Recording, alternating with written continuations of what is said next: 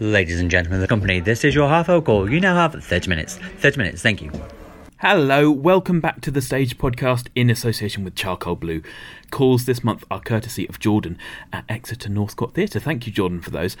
I'm very excited because in a minute I'll be talking to Lynn Gardner and comedian Tom Allen, from Off the Telly, about Marianne Elliott's new revival of Stephen Sondheim's Company, which has just opened in the West End. And last month, you may remember, I sent Fergus Morgan to have a go at voice lessons with the RSC's head of voice, Kate Godfrey, in an effort to finally find something he was talented at. Well, it definitely wasn't voice work, so this month he decided to run away and join the circus. He got a bit scared, though, and asked me to go with him, so I chaperoned him while he got a masterclass in rope and aerial hoop skills from circus company Mimbra.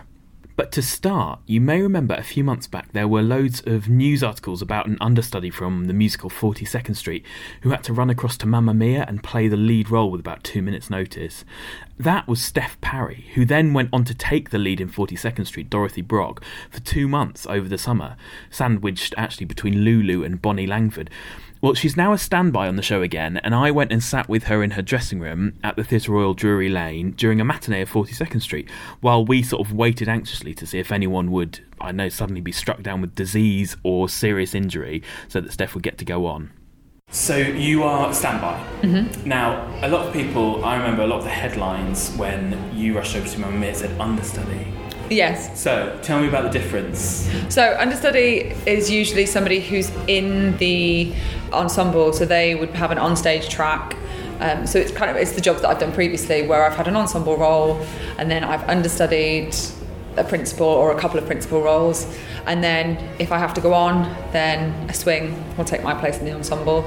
Whereas a standby is you are literally standing by. So if I'm not on for one of the 2 roles that I cover, then I am sat in the dressing room twiddling my thumbs. But you have to be there. I do, I have to be there, yeah. So that's quite a weird existence then. Yeah, and also because other people think as well that because there's alternates as well, and alternates you would usually get a show or a couple of shows a week, whereas standbys don't necessarily get that. Tell me about, so this was a few months back, tell me about what happened on that fateful evening. I was sat in my dressing room. I'd just got back from holiday, so I'd been on holiday up until the night before. Yeah. I came back, so I was on a high from holiday and chatting to everybody in warm up and not really paying attention. And then, went back to my dressing room and phoned my husband and made my dinner, and then the phone rang and it was my company manager here at 42nd Street. So I thought, and this was the time when Lulu was playing Dorothy Brock, and I was like, oh, Lulu must be going off. And then he just was like, oh, I've had a phone call from David Lamb at Mamma Mia, the company manager. Yeah. And I was a bit like, okay. And he just was like, they've had an emergency. I'm not sure what's going on. I'll call you back. And I was just like, oh, like what? So anyway, he phoned me back about a minute later and was just like, yeah, they need you. Can you run around there now? And I ran down the road, and at this point I had no idea what was going on. And, did you know who you were going to play? No, like at this point I just knew that there was an emergency had happened, yeah. And that's as far as it got. And I just remember thinking as I was running around there going, please don't let it be Rosie, please don't let it be Rosie. Because I'd played that role once 5 years ago. Yeah, but you'd played Donna before, hadn't you? So I was cover all 3. Right. I was first cover Tanya, yeah. Second Donna, third Rosie in London 5 years ago. And then I did the Royal Caribbean contract last year. So I played Donna on The Allure of the Seas. And it's slightly different because it's the American script and it's a different director. So the blocking is completely different. And the choreography is weirdly the same but different. Okay. So it's like... What are you feeling when you're on stage in a show which that version you haven't done for 5 years... or the slightly different version you've done a year before? Are you just terrified? Yeah, and the weird thing is when I was at the Novello 5 years ago, I only played Donna 5 times. Okay. And this year, I've almost done it the same amount of times since I did it in a year. While doing another show. So, yeah, crazy. So at this point right now, so we're in your dressing room. What's your routine now? What are you up to at the moment? I eat. Okay, yeah. Which is something that, like, when I was really fortunate and got given Dorothy Brock for a couple of months, it was like the thing that I couldn't figure out. I was like, when do I eat? Because I always eat during the show. Yeah, so that was a bit of a, like, that's just become what I do now, is I come here and I have my dinner. I do, like, life admin that I don't necessarily do at home. I save things and then it feels like I'm coming to work. My friend Emma Hatton, who was at Standby Alphabet, she had like a little business, like a craft business going on. Wow. And, she was making like photo frames, and she started that when she was Standby, and a few of the other Standbys, they really did things. I feel like I've done nothing. Do you still have that sense when you're in your dressing room waiting for, as the performance is going on, do you still have that kind of sense of like, it could happen any second? Or does that sort of fade as you go on? I do feel like it's faded, but I don't know if it's because I'm covering Yasna Revere and Bonnie Langford, who are just powerhouse. Yeah. So I think I am a little bit like, if I'm not scheduled to be on, then perhaps I am a little bit, getting a bit too comfortable. Yeah. I'll probably find myself like one day just literally mid something like, you're on, and I'm, what? So we'll drop in on Steph again later, a bit further on into the show. But here's Tom Allen and Lynn Gardner talking about Marianne Elliott's production of Company with me. The Stephen Sondheim musical was written in 1970, and it was originally a male 35-year-old main character called Bobby, who's afraid to get married, and surrounded by loads of married couples. And the musical was kind of revolutionary because it didn't have a plot, really. It's just kind of songs and disconnected scenes exploring the theme of marriage. And it has some of Sondheim's best songs as well. So there's the tongue-twisting Getting Married Today, and there's Being Alive and Marry Me a Little. But Elliott has completely refreshed the show, so she's made Bobby a woman, played by Rosalie Craig. And it just, I know, feels like a really refreshing update that sort of speaks to today, despite being 48 years old. I like that you got a programme. Yeah. That's an extravagant thing to get. Nice. Yeah. Did you went off your own bat, didn't you? Yeah. Did you I just wanted to see it. Because you're a Sondheim fan, aren't you? I am a huge Sondheim fan, and I just wanted to see it. Had you seen Company before? No, but I knew the songs from the soundtrack. I tend to listen to the 1992 Broadway recording with Elaine Stritch. Oh, fair enough. Well, who wouldn't? Indeed. Yeah. Indeed. And Lynn, had you seen it before? Yeah, I've seen it twice before. I saw it with Daniel Evans when it was done at Sheffield. But I'm with you, Tom, in that I would say this is probably the Sondheim score that I listen most to in the car. Yeah. Oh, yeah, it's a good one for that, isn't it? Yeah. I was surprised with this one that this was one of his really early ones. It's I hadn't really realised early, that. Yeah, but I think it's a fabulous score, and I think there's something about the reinvention that feels really important because even when I saw it at Sheffield and I thought that it was great, nonetheless it felt enormously dated. It's sort of odd, isn't it, as well, that like the idea of a 35-year-old man being pressured into marriage. I don't really know. But I think, of course, in 1970 that would be an entirely different thing. And, of course, what the gender swap really does is something fantastic because it makes it feel current and real because so many 35-year-old women would completely understand. And I think it's sort of a reminder that sometimes when you pick a show up by the scruff of its neck and you do something quite radical here with it, in this case just simply, simple but radical, and swapping that kind of the gender of Bobby, that it sort of starts to smuggle all sorts of other things into the show. Because everything else around it has to change as well. Yeah, of course it does. Yeah. And I would say as well, like, it's not difficult to allegorize, like you say, Tim, particularly like the sort of gay male fan base. I don't think he's going to be unfamiliar with, picturing themselves as a 35-year-old woman or man. I think it sort of transcends gender. So I think it's a win-win. I just think it's amazing. And of course, in that context, the fact that Amy becomes Jamie and I'm not getting married today is now about gay marriages, and Jonathan Bailey is so funny, hilarious. Yes, it's such a great scene. That. In fact, I'm not getting married today. On the night I saw it, the audience stood up and gave it a standing ovation, and I always find that really odd in the theatre. It's like an ice skating return. When somebody does that. There was that sort of frisson of excitement, though, wasn't it? It was so like everyone was just like, "Wow, is he gonna do it?" Yeah. It just felt so so electric actually at that point. I think we were all totally on board with it at that point. I suppose a lot of fans are there. And I think there's something else about the way that Another 100 People kind of works within this show, is that there's that real sense of that feeling of isolation in the middle of a crowd and the loneliness that I think is exacerbated in the digital age when yes, that's phone. True, isn't it? There was that reference, because in a way I sort of miss some of the kitsch references of that sort of 70s New York, like My Service Will Explain.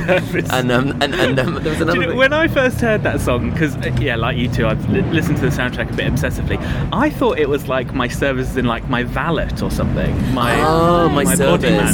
I didn't realise it was like an answering service. I think people had, didn't they? Like in that sort of New Yorky kind of, I don't know, that kind of way. I can only imagine what New York was like at that point. I just thought everyone in New York at that point had, a doorman or something. Yes, I bet they did. Funnily enough, I did see an article the other day about saying that kind of answering service is coming back. Oh, yeah. Change your bag. Yeah, quick, so there were a couple of those moments of that sort of kitsch New York kind of thing, but at the same time, I think it had so much more life by being reimagined today. So what did it look like? Explain what it looked like. Especially, it's a very simple light, sort of boxes covered in light, basically, that came forward and back, and almost like a picture frame, I felt, or like an advertising board, billboard. I thought they were really simple and brilliant, and sort of very, people squashed into their boxes, which I guess is a...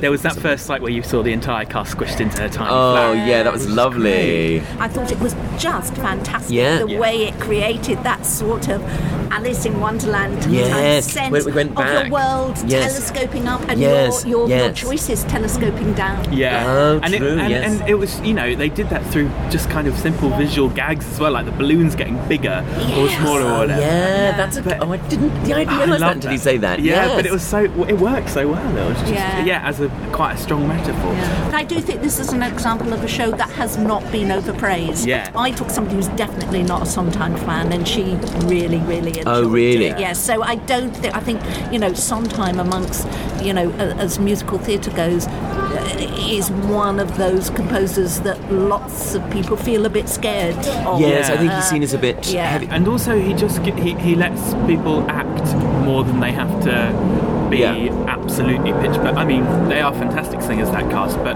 primarily they're acting, which is great, which is why, like, Jonathan Bailey, who played Jamie and had the really fast song, his American accent's rubbish, but you just don't care. It just doesn't matter because... Was it? I didn't notice that. I thought it was a bit pants, but it didn't matter. I didn't notice it. I was so taken in by it. You get completely wrapped by everything else. And also, there's something else that I think that's really kind of quite fascinating about it, is that I think we've become really, really attuned to the idea that great classic plays, or even less great classic plays, will be completely sort of reinvented for the 21st century.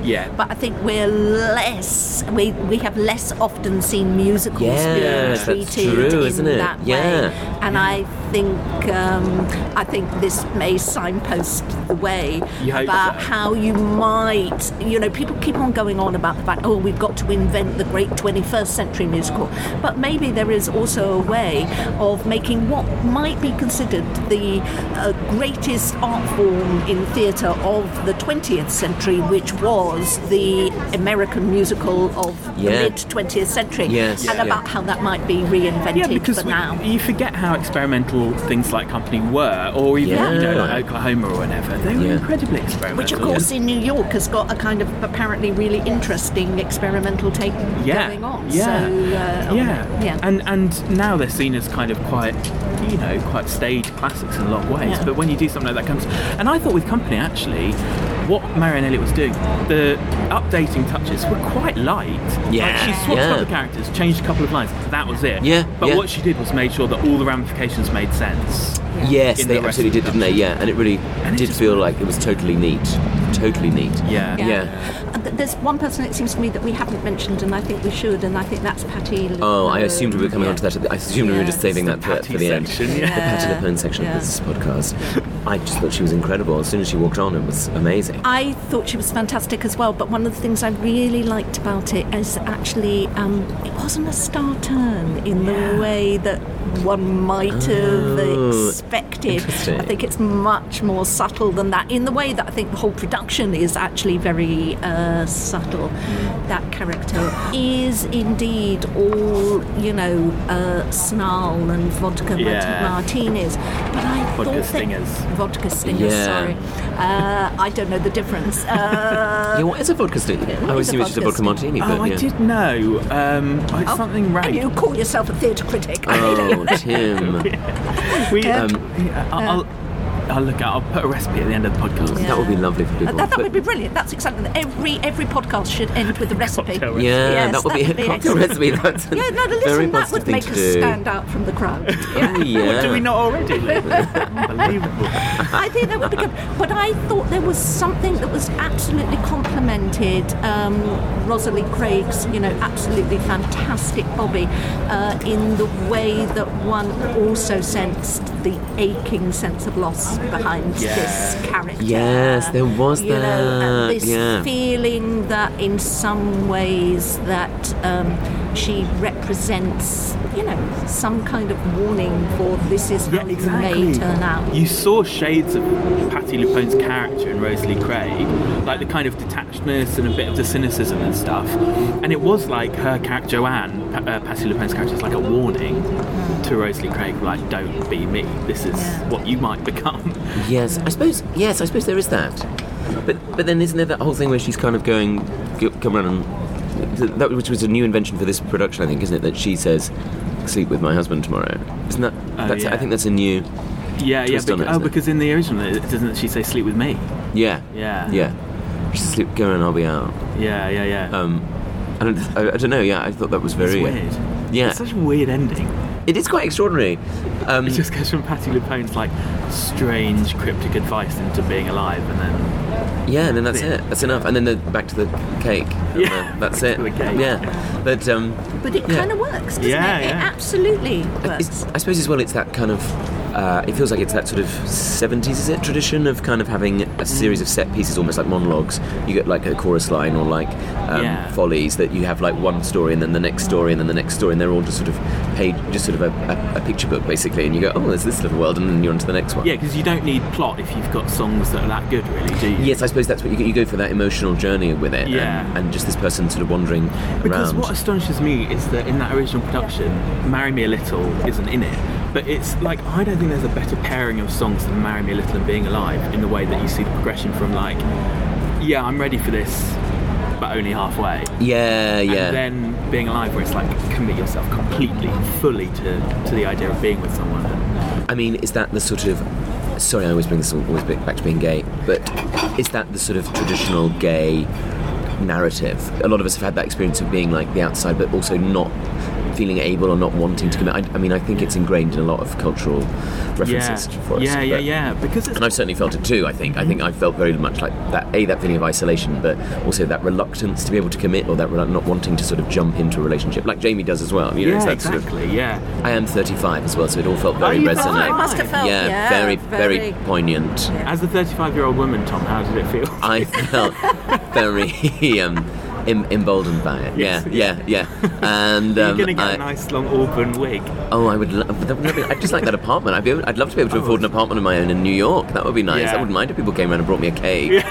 How does she know all those friends as well? That's never explained, is it? Why she got this like old grumpy old couple friends, and then all these sort of different, such a melange of friends who all seem to get on. But actually, again, I thought that felt more contemporary and like what it's like now. I think it's much more likely that people have portfolio careers and they're portfolio friends, and I think young women are much more likely to have older friends and older people are much more used to.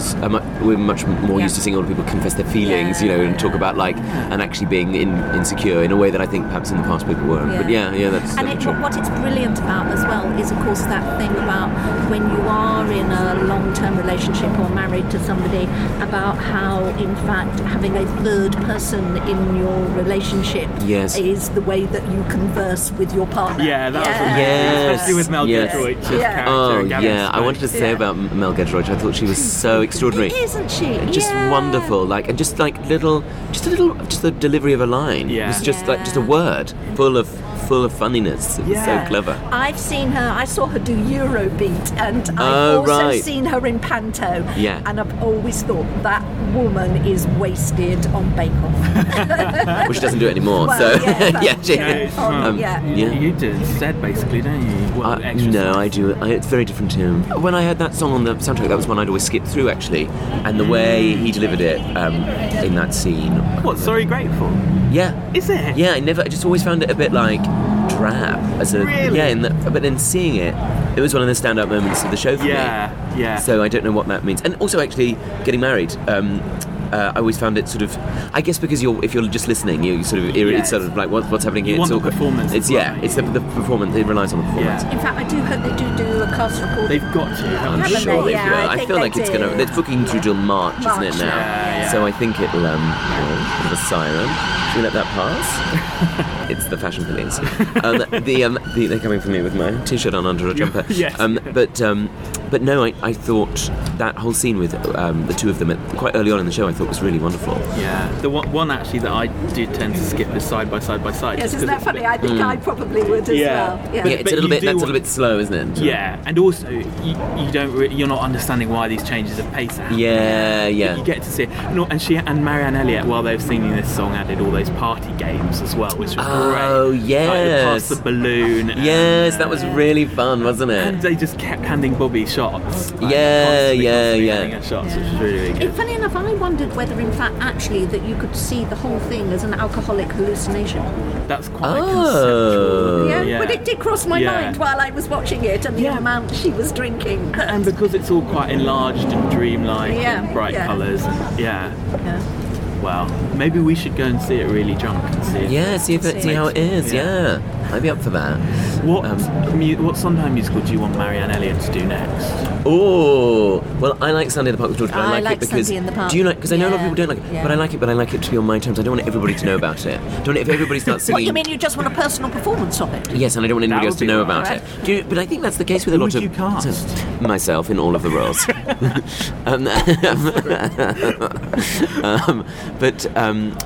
As George? And Dot. And Dot, I'd not thought about it. I was on Michael Ball's radio show and I said, you should do it. But no, I don't like it. Michael Ball doesn't like it? Yeah, he doesn't like it. A lot of people don't like it. I think especially the second act they don't like. Yeah. Well, I still think that Sweeney Todd is absolutely ripe for reinvention. Amazing, yeah. Oh, do you? I do. In what way? Well, it's just that you always see it really within a Victorian context. Oh, you see period, don't you? Yeah, you always see it period. I think there are a lot of comparisons between that period, that Victorian period, and how we live now. Oh, and do you think poverty? Yes, that make that really desperation. See, I found out recently that the Batty Arts Centre once did this thing where they got theatre critics to direct a play. Oh yeah, I remember that. Would you do that for Sweeney Todd? Maybe we should get them to bring it back. I don't think they'd have the budget. And would you? Good for you. I'd need to go big. Who would you gender swap it as well? Sweeney could be. I mean, it's not a gender-specific name, really. No. I mean, it does reinvent the... No one calls their child Sweeney these days, do they? I can't think why. So Company's running at the Gielgud Theatre in London, currently booking till 30th of March 2019. A vodka stinger, by the way, is 2 parts vodka to 1 part creme de menthe. So I stand by my assessment of it sounding rank. Now, a message from our sponsors. What makes the perfect performance venue? Is it good seats, great views of the stage, the bar, a queue for the toilet that doesn't take you out the front door? In truth, every venue is unique, from a rehearsal room to a West End house to a large-scale presenting venue or even an arena. Undertaking the design or renovation can be a challenge, but at Charcoal Blue, that's all they do. Charcoal Blue are the leading theatre, acoustic and digital design consultancy that have designed, renovated, tweaked and polished more than 150 performance and presentation spaces, both here and abroad, over the past 14 years.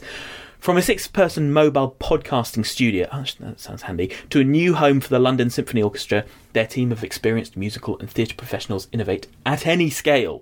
With studios in London, Bristol and Glasgow, speak to them today about how they can help you realise your ambitions for your space. You can find them at charcoalblue.com or follow them on Twitter or Instagram at charcoalbluetc. Okay, let's head back to Steph and see where we are in 42nd Street. So we're still here, Steph. We're still in your dressing room. Still here. This is a little bit like my life. Yeah, Bonnie Langford's fine. She's fine. Broken anything yet. No. I mean, what's quite funny, what's particularly interesting about like being a standby for 42nd Street is that the whole show is about the lead breaking her ankle and this young Coraline having to go on. So I suppose there was a sense of life imitating art. Because that's what happened with Catherine Zeta-Jones. However many years ago. Yeah. And I remember when I got this job, and I think my mum said to me, like, oh, maybe you'll be like Catherine Zeta-Jones and something will happen and you'll get to go on. Or I mean, they could do a musical about it, couldn't they? Well, if they want to, then I am free. Composers, you know? Yeah. If anybody would like to base a musical on my story, then let me know. I love a workshop.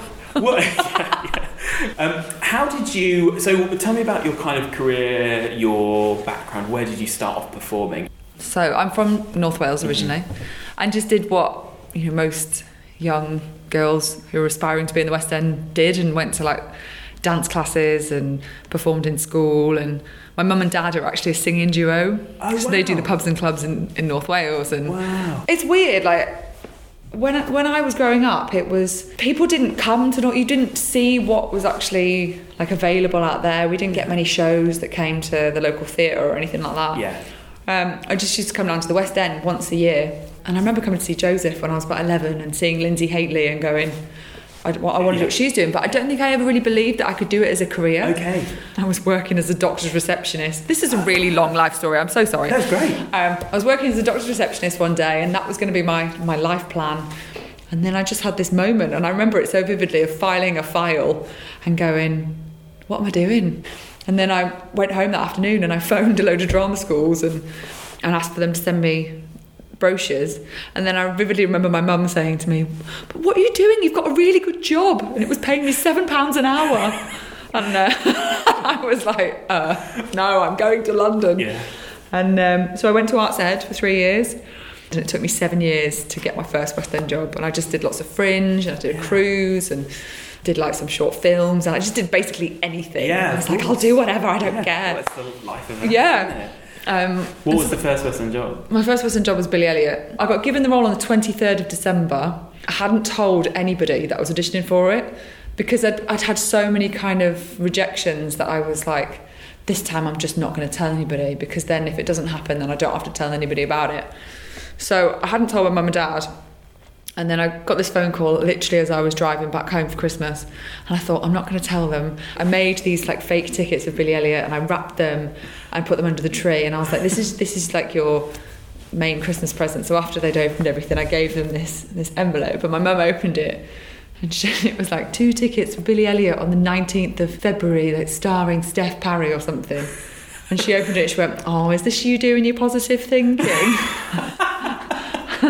And I was like, no, this is me trying to tell you that I've got Billy Elliot in the West End. So then I went straight into Mamma Mia, and I crossed over with Billy Elliot.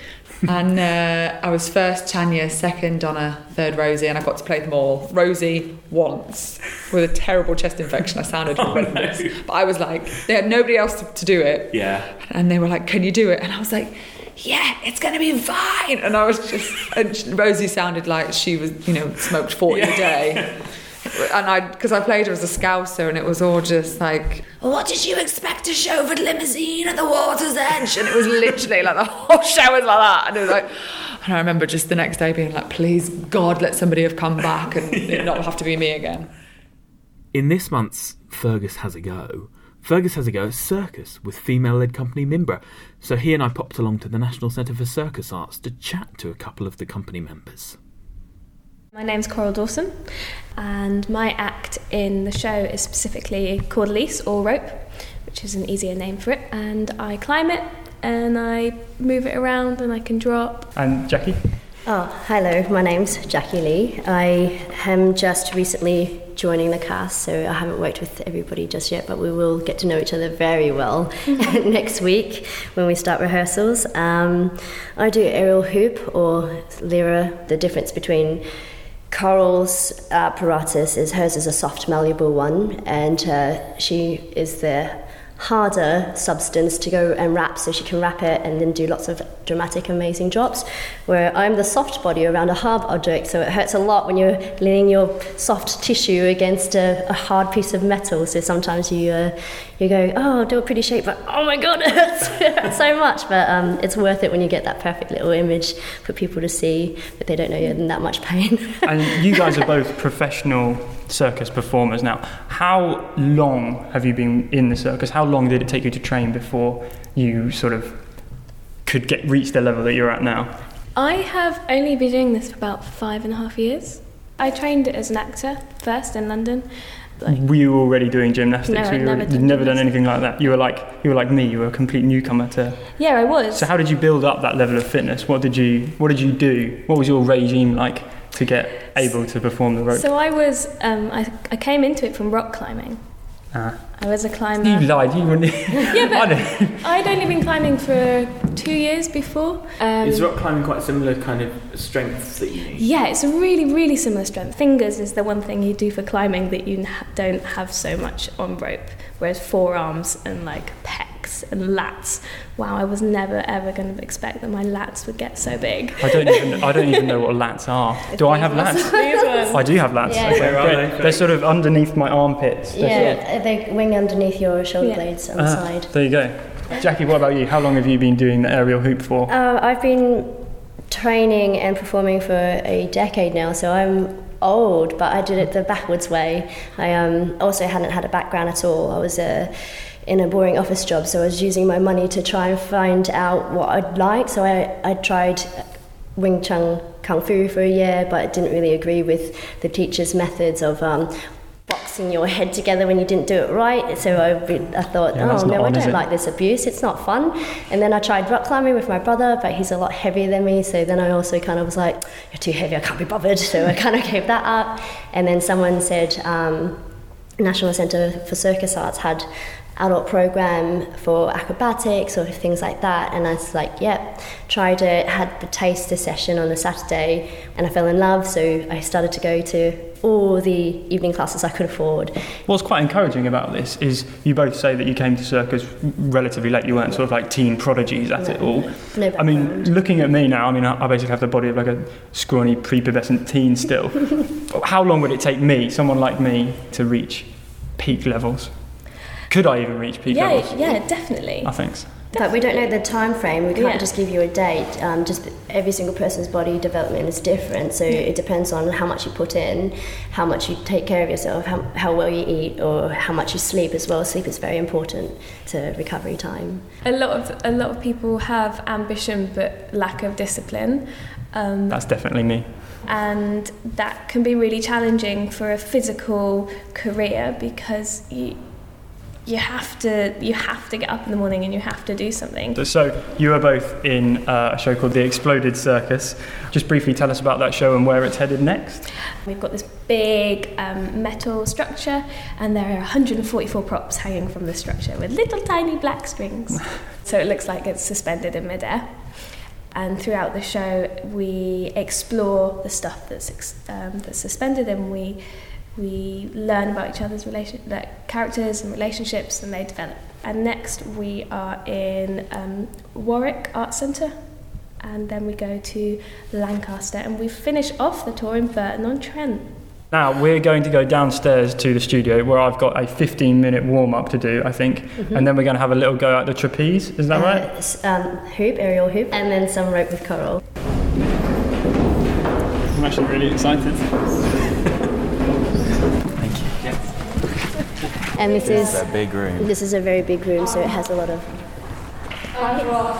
Okay, we are downstairs in a studio at the National Centre for Circus Arts, and I'm just going to start a 15-minute warm-up, which is more exercise than I've done in a long time. We've got lots of people. There's someone on the silks over there, upside down right now. There's a chap on the trampoline behind us as well, having a great time. That looks like a lot of fun. So you've had to take your... I've taken my shoes and socks off. Unfortunately, I came prepared. I'm wearing tracksuit bottoms and a very baggy jumper. Is the jumper appropriate? The jumper will be alright, it might get stuck, but I'll take it off when we do First of all, do you have any injuries? No injuries. Good. You're not wearing any jewellery? Not wearing any jewellery. I've taken my watch off, I've taken my hat off. Alright, cool. We are going to start warming up. We're going to use most of our upper body, so for now we are going to swing our arms, and then we're going to just take a step back and just swing across so you can... I'm just going to move slightly out. Yeah, you can see there's a lot of lines hanging about, so you just be careful if you whack something. Sure. And circle your head 3 times one way, 3 times the other. Nice and slow, you're going to get the kinks out. Oh yeah, I can already feel the stress leaving my body. It's melting away. This is actually quite therapeutic. With the jumping trampoline and the music in the background. Yeah, it's lovely. And now bend your arm and lift your elbow over your head so you can stretch. Can you feel it? I can definitely feel that. You want to try and feel it? Oh no, wait, that's not happening. Another arm across your chest. That's physically painful. It's very inflexible there. I certainly am. That's good. Okay, I'm going to make you do some conditioning. So you're going to lie on your back and I'm going to make you do 20 sit-ups. Can we make it 10? Is that alright? Yeah. 1, 20 of these. 2, 3. God, this is slow. 4. I mean, can we just say that I've got to 20? I'm not sure. I don't think the podcast live though. 7. At this point, there were quite a lot more of Fergus struggling through his sit-ups, plus star jumps and other kind of grueling things. You can just imagine it. 1, and last one. This is it. Yeah, you can high five on that. Good job. Okay, so on the crash mat, Let's do it. You're going to run for half a minute as fast as you can. But I'll hit the wall. No, you won't. You're going to run on the spot. You're going to run on the spot. Alright, are you ready? Or like quick run? Yeah, really fast. Legs up as high as I you can. might stop before. Okay, I will tell you how far you go. I'm going to press now. Run. Faster, pick up those legs. Really pick them up.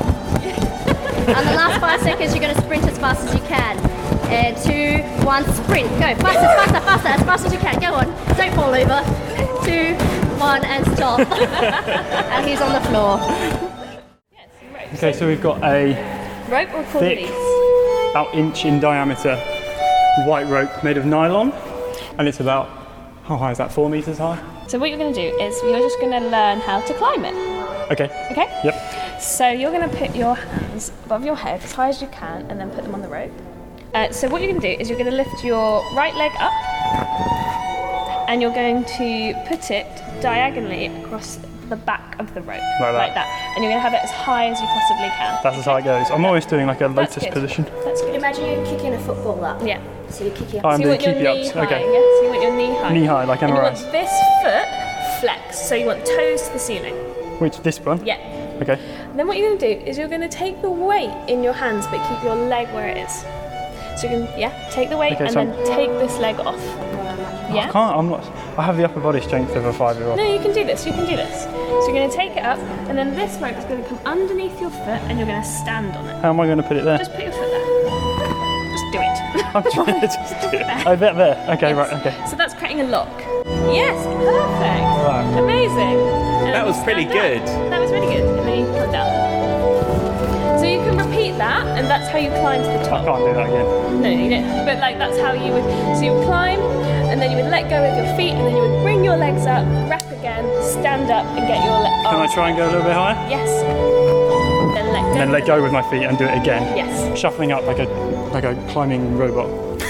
Keep your hands. Sorry. Yeah, good. Nice. Okay, I would stop there. This is really quite high now. How do I get down? Okay, so now you're going to squat down into your feet and bring your arms low. Arms low. They're all low. Yeah, wrap again, and so you have to slide your hands down. Yeah, good. Nice. That was pretty good. That was good, wasn't it? So that's a Russian climb. Are you ready to try some hoop? Yeah. So we're looking at what is like a steel hula hoop suspended about 2 meters in the air. The bottom of it's It suspended. does. About 2 I have meters in the to air. say, it does look quite high. It looks very high. Yeah, I'll put it quite high because I could see that you're already quite strong on the rope. Oh, That's fine. we're jumping straight to intermediate here. And let's see if you're natural at going upside down. So I'm just put your legs between your arms and go upside down and put your knees. That's it. And then slide your knees up and squeeze your feet down to your bottom. Yeah, do you feel safe enough? Yeah, I think so. Good. Keep squeezing your feet down to your bum. And when you're ready, you can reach up with your hands. Cool. That's super easy. That was good. Do you want to hold on tight for a second? And I'm just going to give you a little spin. So this is what it feels like to be on a spinning hoop. Okay, it feels like I'm spinning really quite fast now, but I think it looks really quite slow tense. I could try and spin you faster, but I think you might be sick. Yeah, I don't want to get any. Okay, I'm going to slow you down. Perfect. Good, you can just jump off if you want. Oh, that's the least safest way to jump off a hoop. Which one do you prefer? Well, the rope or the hoop? I can't choose. They were both equally traumatic. So still here? So here waiting. Everyone's all right? Everyone's fine. You've had your dinner? Yep. So tell me a bit about, because over the summer after Lulu, you played Dorothy. Yeah. So how long was that for? It was for 8 weeks. 8 weeks, bloody hell! I had my picture outside the front. I had my so picture. exciting. Yeah, the first time ever I've had like Steph Parry. Yeah. The name. I mean, it must have been really different. As you said, I mean, partly you were saying about the logistics of just eating, but it must have been really different. Like eating was a real issue. Yeah. Just the timetable, just like the headspace of being on every night and matinees and stuff. So presumably it's a really different world. I'd never done 8 shows a week. So that was my first thing was, how I got the stamina to sustain this for 2 months for 8 shows with no break. Did you miss it when you came off as Dorothy? Yeah. Oh, massively. It was just like handing something back that you just didn't want to, but I feel so privileged to have had that opportunity because they definitely, with this show, they like to have, a certain calibre of person playing that role. And so for them to give it to little old me, just, for 2 months, it was just such a dream. The people that have played that role here in Drury Lane are Bonnie Langford, Lulu, Sheena Easton, and little old me, and it's just like, it's such good company to keep, isn't it? Yeah, I'm so lucky. Do you ever sing along to the? Do you know what I did when I first got here, and I was really getting ready to go on because I knew, because Lulu had NAs in the second week, so I knew I was going on, and so I'd have the relay on, and I'd literally the dressing room was my stage, and I'd act it all out. You did the choreography. I'd have to do my choreo. I'd have my different characters there, and not now. I think now it's just I just go on and I do it. Do you ever? Sorry, unfair question, but if you're listening, do you ever think I wouldn't do it like that? No, of course not. No, do you know what? I don't think I even listen that closely. Okay, it is funny. But I mean, Bonnie she's brilliant. So we've reached the end of the show now, and it's all been fine. So that's another day sorted. Another day of eating. But today, I got to do an interview, so that's quite cool. I have prevented you from doing your life admin though, so I hope you get to catch up on it tomorrow. Do you know what? I've got another show tonight, so okay. You are lucky. Right. I've still got time to do the life admin. Steph, thank you so much for talking to me. No problem. It's been my pleasure. So now we're just going to try and sneak to the side of the auditorium, and so we can just catch the last few seconds of the show and the curtain call.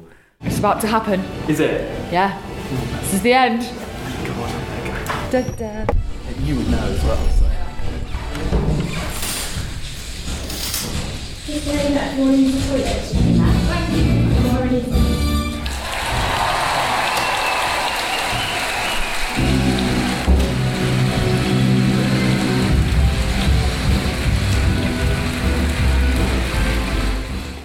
Ladies and gentlemen, this is your Act 1 beginner's call. Stand by please, stage management, wardrobe and all technical staff. Ladies and gentlemen, this is your Act 1 beginner's call. Thank you. There we go. Thank you for listening. More next month. Please do subscribe and leave a review on whatever podcast app you use. And don't forget, you can also find loads of reviews, news, interviews and loads more at thestage.co.uk. Thank you very much to Charcoal Blue for supporting this. But until November, goodbye.